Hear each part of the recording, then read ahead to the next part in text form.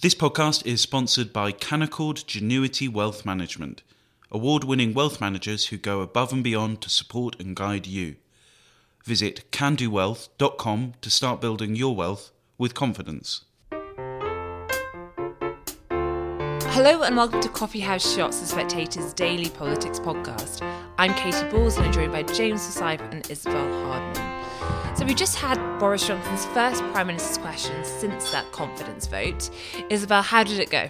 Surprisingly well for the Prime Minister, actually. It was quite bizarre because rather than spending the whole session centring his questions around the fact that 41% of the Conservative Parliamentary Party do not have confidence in Boris Johnson, Keir Starmer decided to choose the topic that Boris Johnson himself wants to talk about this week, which is health. The Downing Street grid has got health in it. The Prime Minister's question session was directly followed by a statement by Health Secretary Sajid Javid about what he calls a once-in-a-generation transformation of the NHS, which I think we've all heard before, probably once every year.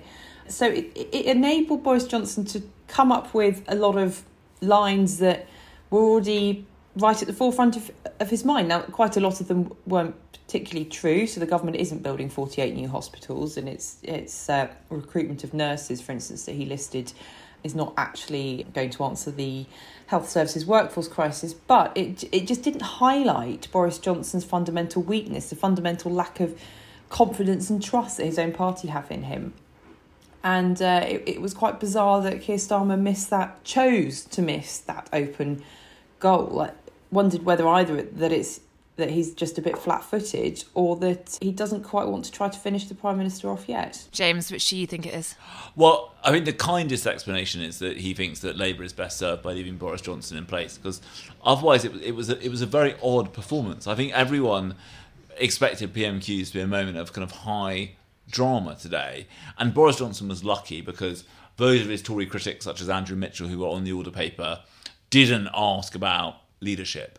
But Keir Starmer's questions, the expectation was that Keir Starmer would have much more fun in the kind of way that Ian Blackford did or that Angela Eagle did, with the fact that so many of the Tory Parliamentary Party had voted no confidence in Boris Johnson. So I thought that was strange. I think Boris Johnson will be relieved to have got through that session without his situation worsening.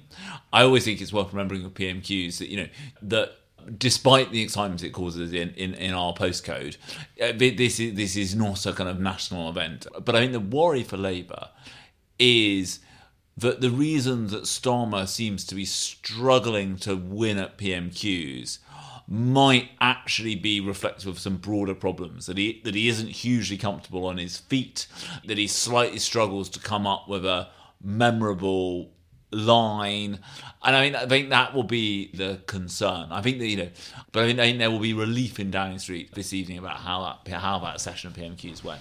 And Isabel, on Keir Starmer, it's been interesting because clearly on this podcast we have been focusing most of our attention on Boris Johnson and questions over his leadership. But Peter Mandelson has come out today with questions of his own regarding Keir Starmer. Can you talk us through that? Yeah, so he said that Keir Starmer's got a year to really make an impression, which is slightly stating the obvious given how close the next likely general election actually is, and that Starmer needs to make some more powerful brushstrokes to win over voters. Now, it's not necessarily that surprising that New Labour grandees are anxious about where Keir Starmer is in terms of his performance and authority. I think it's probably more significant because Peter Mandelson has been advising Keir Starmer in various capacities, although whenever you ask him or them about it, they don't like to talk about it. But he has been involved quite a lot in trying to help Starmer reshape his party, reshape his leadership. And certainly the Labour leader is much more comfortable with talking about the Blair government as being something that was good, which sounds like a ridiculous sentence for a political journalist to say, that the leader of a party likes to talk about the time his party was in government as being good. But that's been quite unusual for Labour for quite a while. It wasn't just Jeremy Corbyn who wanted to suggest that the Blair government was a bit of a waste of time, but Ed Miliband was quite keen to sort of step away from it as well. So I think what Peter Mandelson is saying does tap into a wider feeling amongst those who were in that government, including Tony Blair, including other senior figures, that Keir Starmer is really running out of time. And I think one thing that's quite striking when you talk to Labour people is that they like and respect Keir Starmer.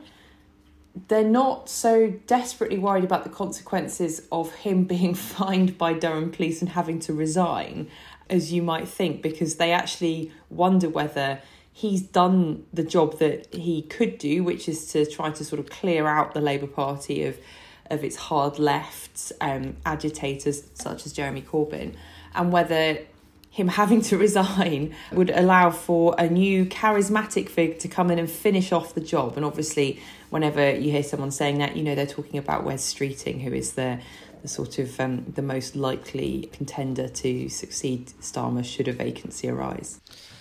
Now, James, in other news, Sajid Javid has pledged NHS leadership changes following review. What are we expecting here? So, I mean, I think people should read your poll column, the forthcoming magazine, Katie, which is all about, it's been led by this General Gordon Messenger, and I think there is an element here of Sajid Javid is trying to do two things. Kind of one, we'll get the military in to offer some advice on leadership, and secondly, we're going to improve the NHS's digital skills. That explains his reference to the NHS being a kind of blockbuster health service provider in the age of Netflix. So I think those are the two challenges. I think the big question, which I think is actually a kind of broader question about public services, is why, not just in this country, but why generally it is so difficult to scale good public sector leadership. I mean, that is a really interesting question. We have quite a lot of evidence now of which schools do well, which hospitals do well from the various performance metrics. But finding a way to get the less good schools and hospitals to learn from the better schools and hospitals, to spread that best practice, it is something that is kind of continually frustrating governments and public services. So I think there is a really interesting question about how you manage to do that. Isabel, we're speaking to you as you're putting the finishing touches to your book on the NHS. What do you make of the changes? Do you think this is going to have a significant effect? Well, it's not the first review in recent years into NHS leadership. I mean, there was one in 2018 as well. And the report that's been published this afternoon by General Sir Gordon Messenger and Dame Linda Pollard does make a large number of recommendations that we read in that 2018 report or previously. I think one of the things about NHS management is that it's a much smaller part of the NHS workforce than people imagine, and has also since the 1980s really been a very convenient scapegoat for politicians who are trying to avoid having to address the more difficult questions. And I'm not saying there's not serious problems with the quality and behaviour of some NHS managers, and that's something that the Messenger review highlights. I mean, it talks about examples of bullying and cover-ups, and I'll come on to that in a second. But it's very easy to talk about middle managers and cut out the bureaucracy in the health service and so on. But health services, they do take management. I mean, that was something that was the conclusion of the 1980s Thatcher government. And if you don't have enough managers, then you end up with clinicians having to spend their time doing paperwork. So I think it's quite easy for a government such as this one, which is ducking all the really big questions on the NHS, such as workforce, such as capital spending, and so on, such as very difficult issues like obesity, to start talking about managers, because they're sort of universally the bogeymen inside and outside the health service. Now, there's one thing that I thought was quite interesting that Sajid Javid and all the pre-briefings of this review managed to avoid, which was that Messenger says that part of the leadership failures and potential bullying problems within the health service have been exported from politics. He says that they're in part down to political pressure, to meet targets and so on. It's very strange that politicians never mention their own potential role in some of the cultural problems in the organisations that they seek to reform. Thank you, Isabel. Thank you, James. And thank you for listening.